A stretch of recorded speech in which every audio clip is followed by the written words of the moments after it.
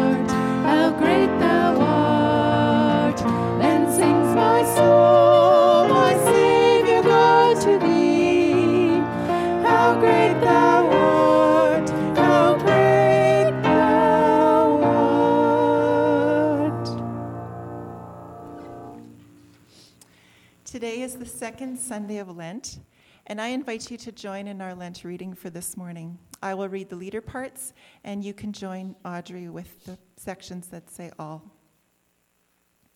Hear, O God, when we call to you. Have mercy on us and answer us. In our vulnerability, have mercy on us, O God. In our forgetfulness, have mercy on us, O God.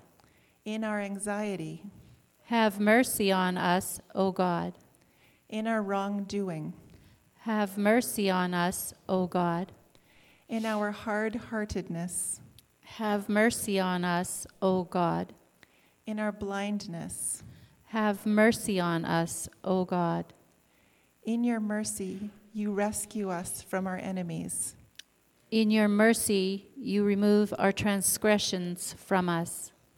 In your mercy, you made a way for us to be reconciled to you. In your mercy, you sent your Son, Jesus Christ, to heal our brokenness. Grant that in this season of Lent, our hearts may be devoted to you. That we may see your mercies new each day. Grant that we may be always ready to offer mercy to those in need of it. For mercy triumphs over judgment. Amen.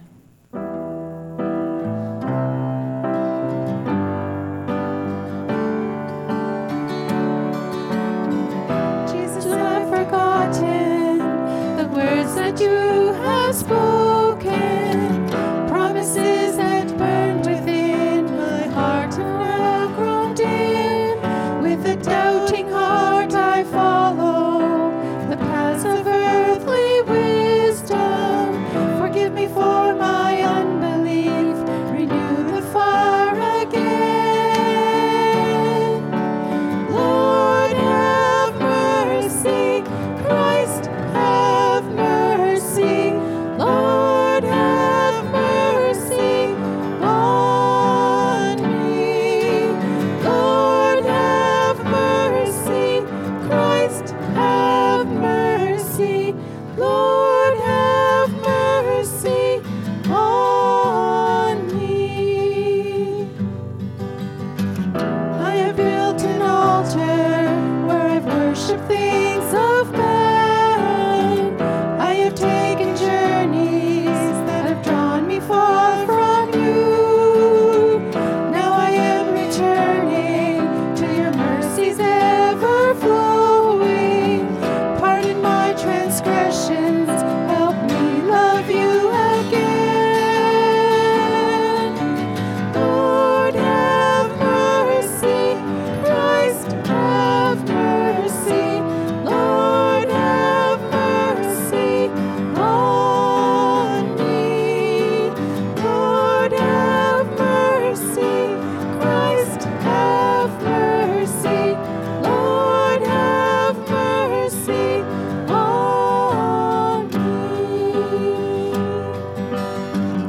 I want to know you and all your tender mercies, like a river of forgiveness, ever flowing without end. So I bow my heart before you in the goodness of your presence, your grace forever shining like a beacon in the night. Lord, have mercy, Christ, have mercy. Lord, have mercy on us. Lord, have mercy, Christ, have mercy. Lord, have mercy on us. Lord, have mercy on us.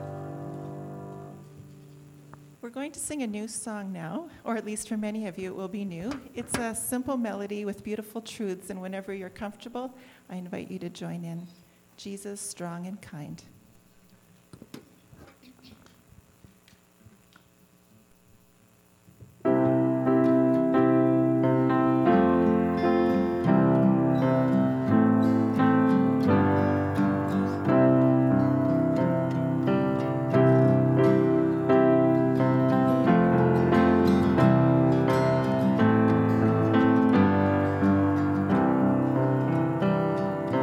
Jesus said that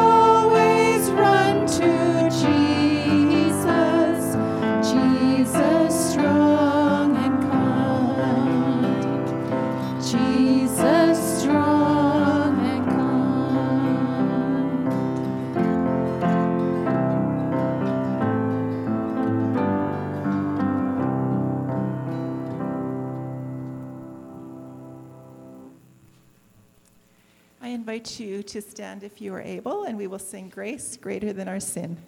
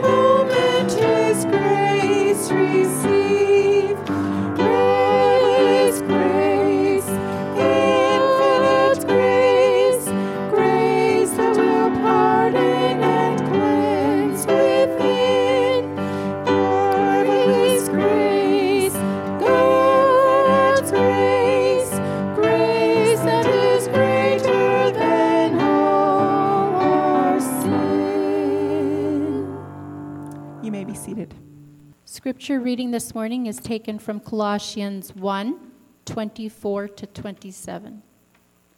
Colossians 1, 24 to 27. Now I rejoice in what I am suffering for you, and I fill up in my flesh what is still lacking in regard to Christ's afflictions, for the sake of his body, which is the church. I have become its servant by the commission God gave me to present you the word of God in its fullness, the mystery that has been kept hidden for ages and generations, but is now disclosed to the Lord's people.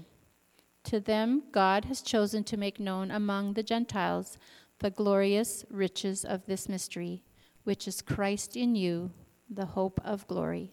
Dear Heavenly Father, we thank you for the children who are here this morning, and we pray your blessing on them as they go to Children's Church. May the truths they learn about you take root in their hearts and minds, and may they never forget how much you love them. Amen. The children are dismissed now to go to Children's Church. If you took a bulletin as you came in this morning, I invite you to take a look at that now. Next Sunday, you may have noticed in the bulletin that at 10:15, we are starting coffee time. So if you would like to come a little bit early, there will be coffee available. And we thought with the restrictions changing a little bit, that would give us opportunity to fellowship a little bit more. And so starting next Sunday at 10:15. Annual reports are due, so if you're the head of a committee, Carrie is waiting. Tuesday is the deadline, so you can get those to her. We have our regular events this week, Ladies' Bible Study on Monday, prayer meeting on Wednesday, youth on Wednesday at the church. So take note of those things if that's part of your regular schedule. I invite you now to bow with me in prayer. God, we come to you in the quietness of this morning, thankful that you are the one true God and that you are aware and in control of all things. You see the conflict going on in our world, and you also see the inner struggles that we have within ourselves, and you care deeply about each of these things. Nothing is too big or too small for you. We confess that often we let fears, worries, and distractions keep us from you. Thank you that in your great mercy, you forgive us and promise that your mercies are new every morning. As we look at the world around us, we are saddened. The conflict between Russia and the Ukraine carries on, and we long for you to bring peace and resolution. Be with the many hurting people in those countries, Lord. Bring hope, we pray. Within our own community and families, we pray that our relationships would be filled with kindness and love, and that others would see evidence of your work in our lives in the way that we relate and respond to others. We pray for Russell and Shannon, Noel and Mary, and ask that you be near them as they adjust to life as a family of 4. May they settle into a rhythm and enjoy this extended time together. Thank you for our students, those in our local schools and those in post-secondary studies. Give them a love for learning and friendships that make the school days more enjoyable. We pray for Ariana, who's moving back in the next while, and ask that you would find someone to take her place at the house where she is living. God, you know what each of us has on our hearts and minds this morning, the concerns that we feel free to share with others, and those that we keep private. We ask that you would continue to work in each of these situations, bring healing, bring hope, and give us peace in the waiting. We pray these things in your precious name. Amen. Now I'd like to invite Rolf Cruz up to speak. Rolf and his wife Angela have served as missionaries in Africa for over 16 years. They currently live in Rosenort, and most recently, Rolf has accepted the position of Interim Director of Global Outreach for the EMC Conference. As most of you know, he's David's brother, and we are blessed to have them as family. Thanks for sharing with us this morning. Good morning. It's a pleasure to worship with you and join our voices in worship to the Lord. It builds confidence and hope in us, doesn't it? Even while we bring glory to God. So I'm also grateful for the chance to bring a ministry to you this morning. We'll focus our attention for the next while on God's Word. And I also want us to see what God is doing in the world. We don't see it all the time on the news, but we know God is at work and He's in charge. When you read your Bible, do things catch your attention? Things that sound unusual, things that are so wonderful, you just want to think about them for a whole day. For the next 20 minutes, I want to look at some of the things from Colossians chapter 1, these verses that were read, and just dig into 3 of the things that caught my attention, things that remind us about our Lord and how He wants us to follow Him. And I'll be illustrating my points from mission experience. That's my natural go-to. And I hope that'll help you as well to connect to what God is doing in the worldwide church. So you've turned to Colossians. I'll give a little bit of background about the book very briefly. While in prison in Rome, Paul wrote this letter to the believers in Colossae and Laodicea. There were 2 churches that were going to swap letters after they read each other's letters. And we've lost the one to Laodicea, and we have this one left. And Paul was writing them to teach them about what it meant to be followers of Christ. He affirmed the good that he saw in them, and he wanted them to continue living a life worthy of the Lord. It seems that they might have also been confronted with false teachings about Jesus. And so he spends some time in chapter 1 explaining or focusing on the details of who Jesus is. It says he's the image of the invisible God, the firstborn over all creation. He was trying to emphasize Christ's divinity, but also his humanity, right? He suffered in the body. And so those were his, he was probably confronting some false teaching where people said different things about Jesus and that he wasn't maybe fully man or he wasn't fully God. And then at the end of chapter 1, in those verses, we read these words. I'll read them again in the New Living Translation.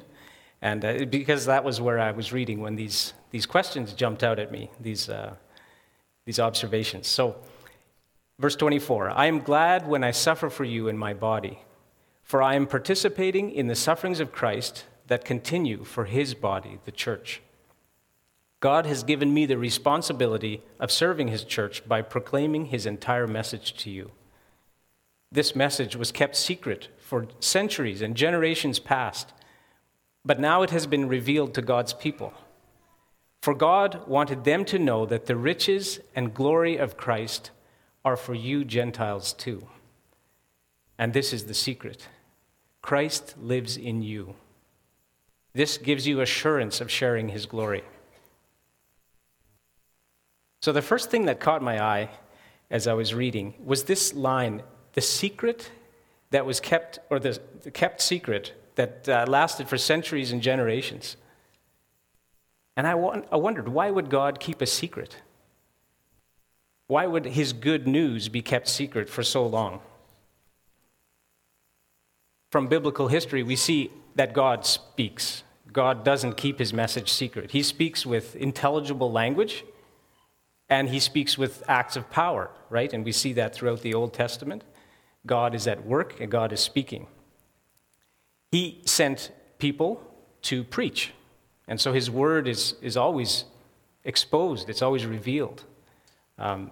Many times the prophets were even sent to other nations, not just Israel. And by saying that, we're reminded that as followers, as believers, we need the message as much as anyone, right? But he did send his messengers outside as well. You remember Jonah, and I believe Nahum was also a preacher who preached outside of Israel. In 2019, I had the opportunity to serve the church that gathered on Kuluva Mountain in Uganda. Now, some of you are familiar, too, with the MX3 missions team from SBC, and they were there at the same time and were able to serve in this church. And I'll just explain a bit. I'll describe this church a bit to you. Kuluva Mountain is a kind of a bare-topped, rounded mountain, more like a hill, I guess, in some ways. And there were outcroppings of rock on top and a few scattered trees. Now, the people who lived on Kuluva, they lived a little further down the slopes, but they would come up to the top and with metal instruments that they'd made. I couldn't have called anything a hammer, properly a hammer, because I didn't see even one hammer. But they used their implements to break off chunks of rock and then smash them down to gravel-sized pieces for use in concrete as aggregate. And they would send out the word as soon as they had a pile big enough to sell, and then the contractors would come up there and buy it. So they had a very hard way of making money, and very little money at that. But the gospel had reached these people, and they were enthusiastically embracing it. Billy and Tony were the evangelists who took the word to them, and these people began to gather to study and pray. And so they invited us to join their study. So we were looking at the Gospel of Mark together. And we hadn't gotten very far into the Gospel, and there had been these references to secrecy or silence. And Michael, one of the men on Kuluva Mountain there, he spoke up and he asked, why? why would Jesus not want people to know who he was? And it was my role at that time to facilitate the Bible study, and it was a discovery Bible study. So if you're familiar with that, you ask some questions, and you get people to dig for the answers themselves. But you don't just tell them everything that you've discovered on the matter. So we continued. I told them, let's keep reading, and you'll find the answer. So we did, and sure enough, Jesus does explain why he didn't want everybody to know who he was right away. Because he wanted to go and preach in all of the places around Israel, and the crowds were so dense after a while that they prevented him moving around. Of course, they were hearing, and so that was what he was called for. But he wanted to reach others, right? He said, I want to go to the other towns as well. And so that's also something instructive for us about the good news. It's not just to be kept within our communities. Jesus also took his disciples away for private instruction, and he didn't need interruptions at those times. So the mystery was solved. The secret was revealed or unveiled. And this helped me to understand what is meant by secrecy here in these verses in Colossians. Some of your Bibles render the word mystery, the mystery that was kept hidden for generations. Ephesians chapter 3, verse 6. I'll read it here. Paul actually has this theme of mystery quite frequently in these epistles. If you turn to Ephesians 3, verse 6, he sums it up really well there. And he says it this way: this mystery is that through the gospel, the Gentiles are heirs together with Israel, members together of one body, and sharers together in the promise in Christ Jesus. So you have this picture of how God is actually trying to bring all the nations into the good things that he has. And into the church. They become the church. God had helped Paul realize that the message of reconciliation was for citizens of non-Jewish cities as well. So the city of Colossae, for example. Likewise, those who first preached to the people on Kulava Mountain were from another culture. They were from another community, but they crossed over. They went to share the good news with those marginalized people up on the mountain. And it was a delight for me to meet with these believers and help them discover the riches of Christ. To discover the riches of God's wonders, it requires that God reveal them to us. This is the thing about the scriptures. They are revelation, right? It's not something that we can discover in our own effort. But God does reveal his riches as we seek. So he reveals the mystery to seekers. But it's not on our own strength or on our own steam that we get there. Okay, another thing that I questioned when reading here is verse 25. If you look there, you see that God had given Paul the responsibility of serving his church by proclaiming his entire message. And as I read the passage, I reflected on what he could have meant by this entire message, the whole message. Did that mean he had to know the Bible from cover to cover before he could proclaim it? Now, I guess Paul probably knew a good chunk of the Bible. But as I reflected on this, I was reminded of the men and women of Darfur. Darfur is in western Sudan, and the people we first met from Darfur trekked all the way across Sudan to escape war. And they landed up in Ethiopia in the same refugee camp where we were living at the time. And very soon after, they found out that there were Christians there. And so they were curious. They wanted to have some questions answered, and we began to meet with some of them and discuss their questions. Now, I should mention that the Darfur people are Muslim. That is the religion of North Sudan, or we just call it Sudan. We always used to call it North and South because we worked with Southerners, but now it's been officially divided, and Islam is still very common in Sudan. But these men, they were mostly men, but there were some women as well. And Angela and I were able to study the Word with them, which was very exciting. Now, they came as Muslims, they came with just the knowledge they had from the Quran about Jesus. And that does not paint an accurate picture of him. When Muhammad referred to Jesus, however, he called him Yesu al-Masih, which is a title that means Jesus the Messiah. So everywhere he wrote Jesus' name, it was never a name by itself. It was a name with a title. Yesu al-Masih or Yesu ibn al-Maryam, Jesus the son of Mary. So it's kind of odd that when he includes that, he goes on to teach that Jesus never saved anybody, that Jesus didn't even die on the cross. So it's a very skewed picture. But this was all that these Darfur people had to go on, and yet they knew about Jesus. And so they were very interested to know more, and especially what the Bible would say about him. And we had begun a gospel study with them and we had barely finished, and they said, yeah, we believe. We want to follow Jesus. And pretty soon they were telling everybody. And as you can imagine, this did not go over very well in their Muslim community. This was not a welcome message. But something had changed inside them, and they couldn't keep quiet. They had to express it. So they went very quickly from belief to baptism to proclamation.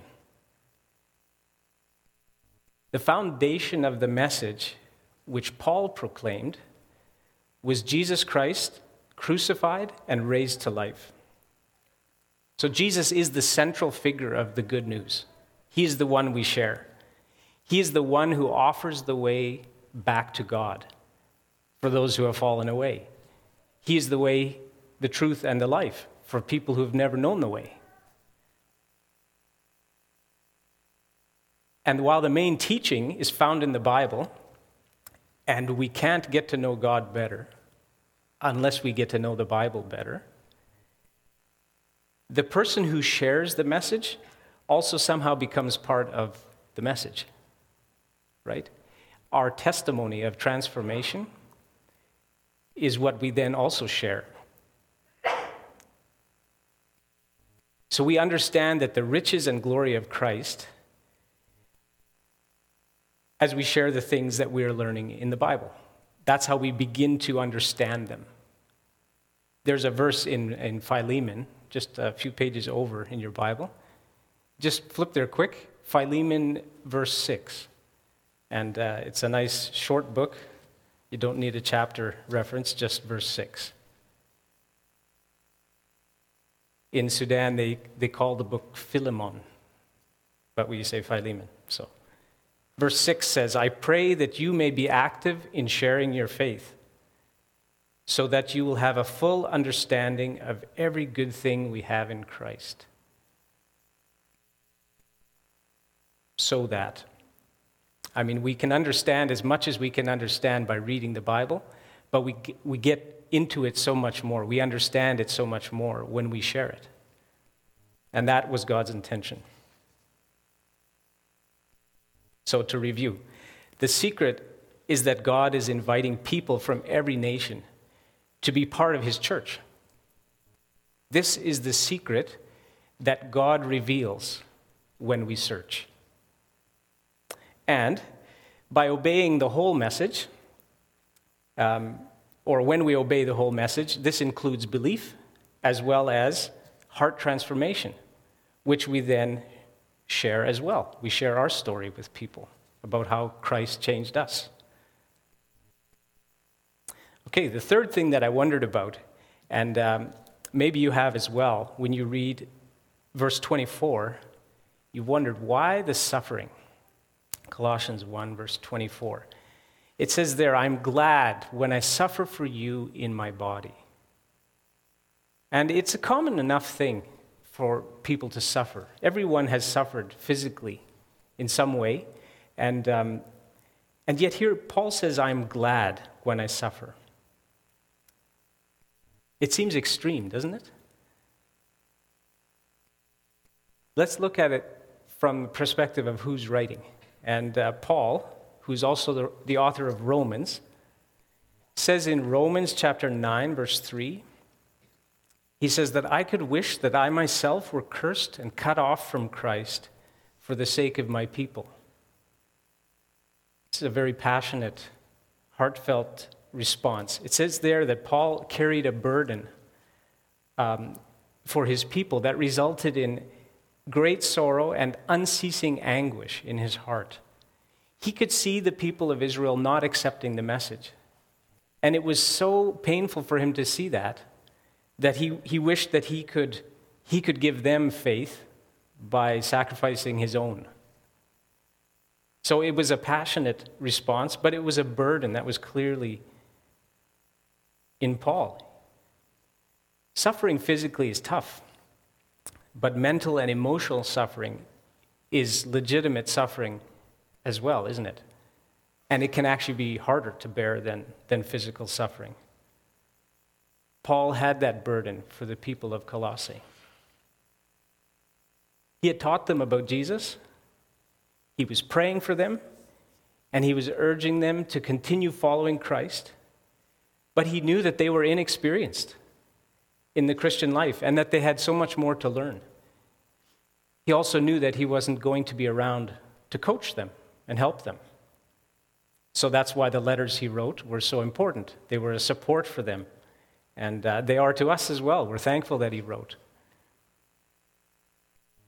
Has the Lord given you a burden for someone's salvation? As you think about that person or those people, is there some amount of suffering you would be willing to go through for them if that could help them to believe? If there is, then it's a sign that you are participating with Christ. Missions is really just about making that burden for people a way of life, so that people who've never heard, or whole communities who've never heard, can hear about salvation through Jesus Christ.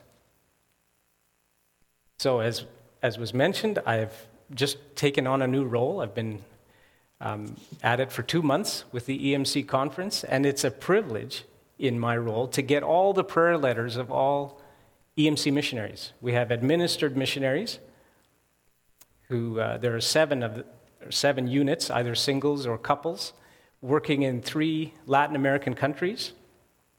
And we're hoping to open a 4th country, Spain. And there are also dozens of other missionaries, associate missionaries, who work in dozens of other countries. And it's been a privilege to read the work that they do, read about the work, and just hear what God is doing. Now, their work is not easy, but it is rewarding because it brings people's gifting and their burden together with God's timing. And it produces really great results. So pray that God would bring those 3 things together for you, so that you too could reach the lost. Paul had a burden and a gifting that came together with God's timing and caused him to produce a lot of fruit. And this verse 24, it also caused him a lot of suffering.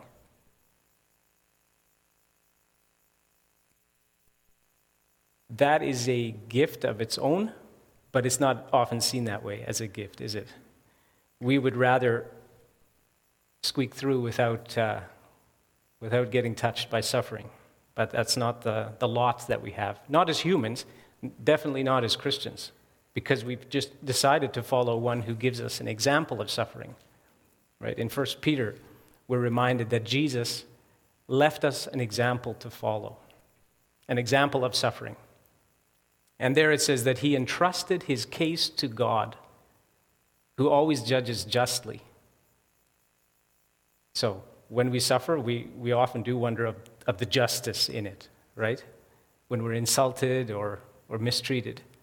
And none of us had, or have, I'm sure, had the same experiences that Paul had. He had been imprisoned, he had been beaten, he had been tried and convicted, very severe kinds of persecution and suffering. But he followed Christ's example, and Christ entrusted his case to God, who always judges justly. The believers on Kulava Mountain in Uganda made their living with difficulty, and in addition to this, when it became known that they were Christians, their neighbors mistreated them. They ridiculed them, they intimidated them to make them come back to the former religion or ways of life. Likewise, when the believers from Darfur declared their allegiance to Christ, their community rejected them. They unleashed violence on them and chased them away from their homes. So this actually got so severe that the Ethiopian authorities put these people in prison for their own safety, for their own protection. And interestingly, what God did for them in prison was to give them a time of peace and security, and it was more like a ministry training school than prison, because they could read their Bibles together and pray and support each other and keep going in their faith, not get discouraged. So God had a real way of working in that situation. So we may wonder how Paul can say that he is glad when he suffers. But he could observe and see the seeds that he planted producing fruit and growing. And the believers in Colossae were the fruit of his work. His work had not been in vain. Not only that, but through what he suffered, he knew that he was participating in Christ's life. You remember when Paul was on his first mission, the bad mission, to destroy the church? He was on his way to a town called Damascus, and it was his first meeting with Jesus. And Jesus appeared to him. He shone a really bright light, which is a very merciful way of treating an enemy. But Paul, he called him, he said, "Saul, Saul, why are you persecuting my church?" Did he say that? That's what Paul was doing, but that's not really what was going on. Jesus said, "Why are you persecuting me?" And so the suffering of God's people is actually on Christ every time. When we suffer, we participate with Christ. And I think that should be some comfort to us. Let me conclude with verse 27. We catch a glimpse of the secret that allowed Paul and the believers that I've mentioned, those from Uganda and from Sudan, it allowed them to suffer with a sense of joy. Because, as it says, the secret is Christ in you, the hope of glory. Now, how people with hope behave that is different than people without hope is that their eyes are on God. People with hope fix their eyes on what God is doing in the world, and they get on board with that. They get on board with what God is doing. Christ in you. This is the reality. This allows us to serve God with a sense that we're on time. It's not too late. We have something to offer.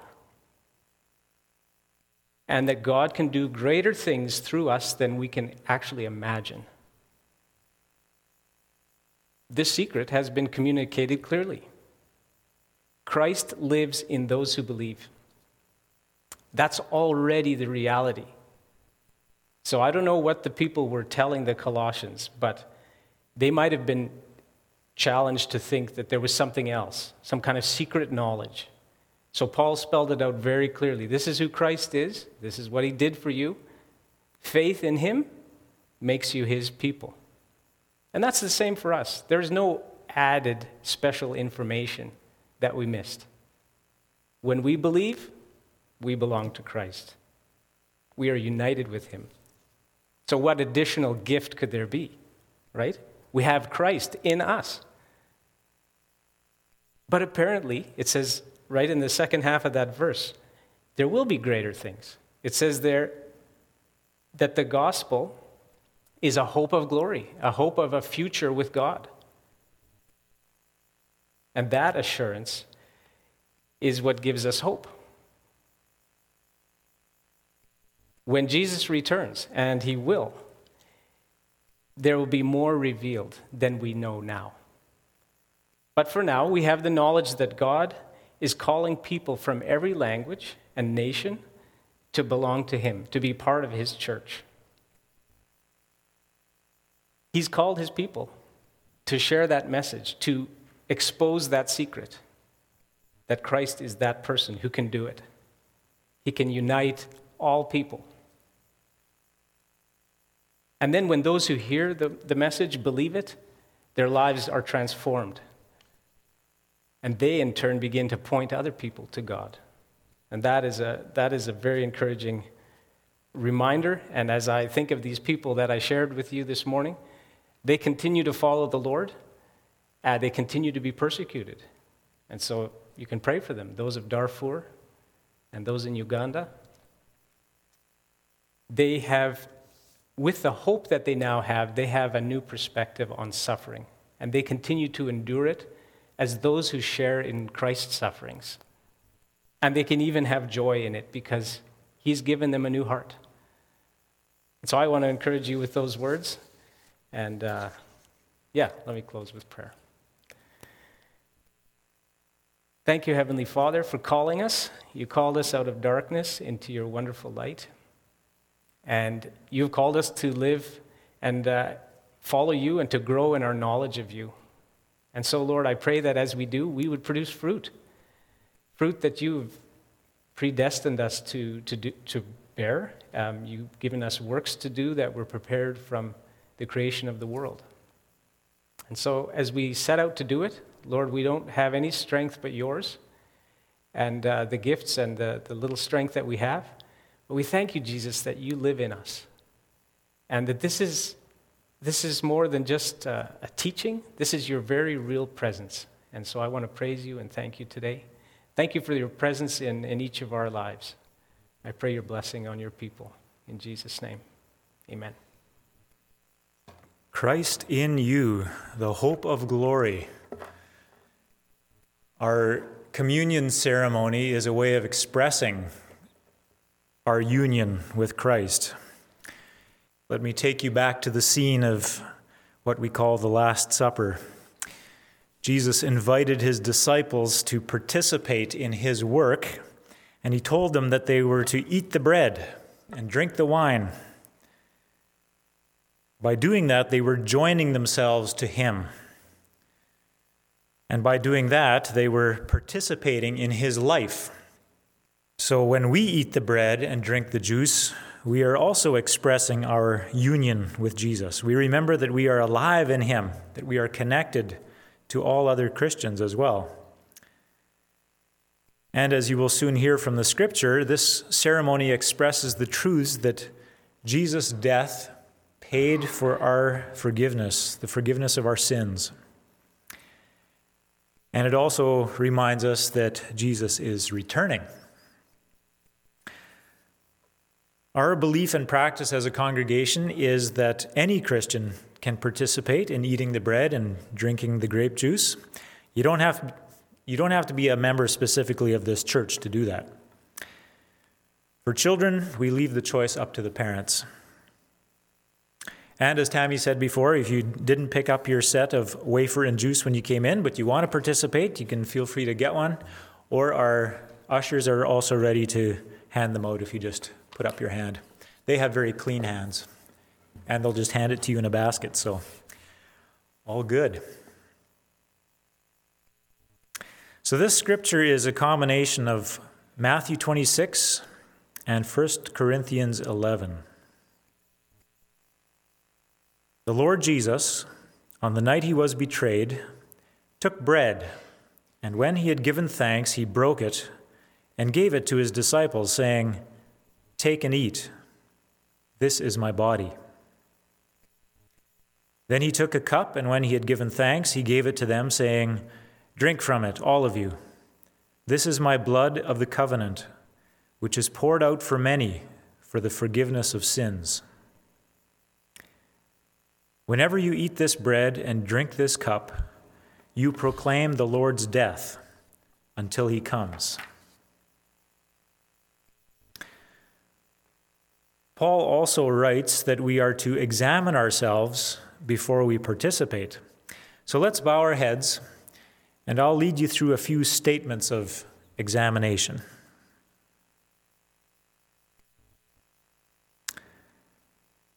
Recognize that this represents the body and blood of Jesus. Acknowledge that it is for Christians.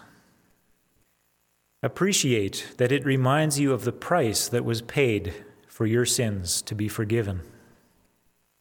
Knowing that you have been forgiven, you must also forgive others. So if you think of someone you need to forgive, or someone you need to make peace with, follow up on that after the service.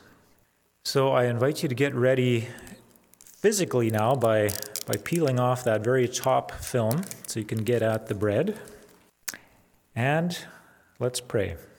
Thank you, Jesus, for unifying us in yourself, like the many grains of wheat becoming one loaf. Thank you for allowing your body to be broken to make us whole. Amen. Let us eat together.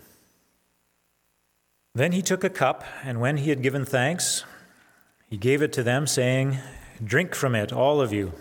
This is my blood of the covenant, which is poured out for many for the forgiveness of sins." Open up the next layer, and let us pray. Thank you, Jesus, for purchasing our clean record by giving your blood. Thank you for allowing yourself to be cut so we could be healed. Amen. Let's drink together.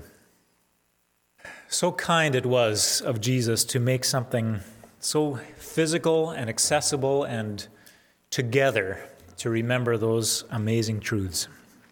Let's pray together the Lord's Prayer. Our Father, who art in heaven, hallowed be thy name. Thy kingdom come, thy will be done on earth as it is in heaven. Give us this day our daily bread, and forgive us our trespasses as we forgive those who trespass against us.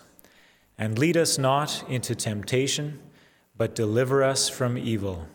For thine is the kingdom, the power, and the glory, forever and ever.